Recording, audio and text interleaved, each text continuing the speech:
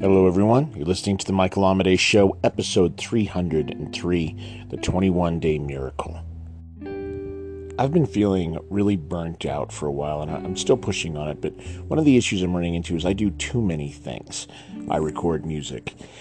I have, a internal practice. I have a diet thing I'm working on. I have books I'm writing. I'm writing for a year, as you know. I record a podcast every day. I do a radio show every week. And there's only more and more things coming. And my problem is I want to do all of them. And I want to try to do them all well. And that becomes an issue. And so I've started looking for tactics that other people are using on how to make these things happen in a way that still allows me to hit the quality, but also doesn't weigh me down with just an endless to-do list as I have now. I have a lot of things on my to-do list that basically take almost all of my time. And the time I don't have, I always feel like just collapsing from exhaustion.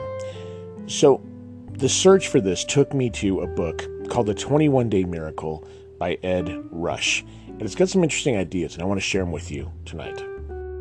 To give you a bit of a background, Ed Rush was a fighter pilot, and he attended, I believe, Top Gun school for fighter pilots.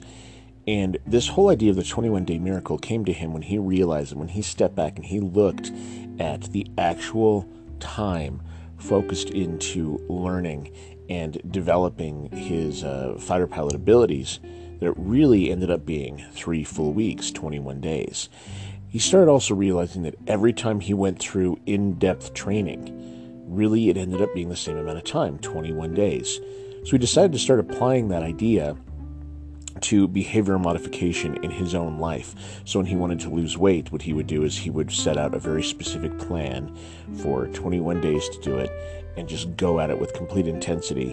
And he found that he could make many, many changes and shift his entire lifestyle by just focusing on a 21-day miracle. And he kind of lists it out. And I think it's an interesting idea. I don't know if it'll be something that sticks forever.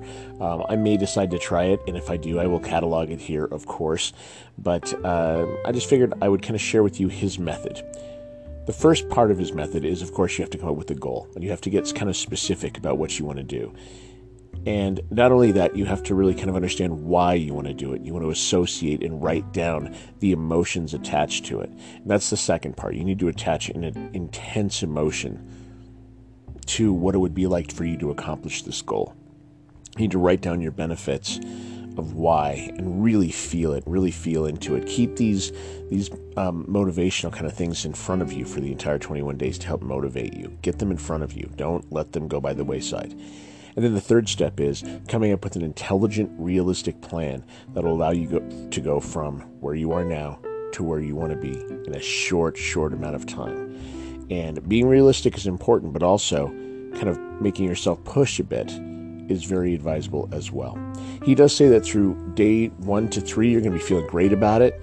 And then from days 4 to 7, you're really going to feel like quitting. And if you can last through 4 to 7, the momentum picks back up again and you start feeling much, much better. And by the time you finish the 21-day challenge, apparently you feel absolutely fantastic. He talks about using this in relationships, breaking addictions, in health, and things that he has experimented with or had other people experiment with. It's very valuable. I would recommend checking out the book. Once again, it's Ed Rush, The 21-Day Miracle.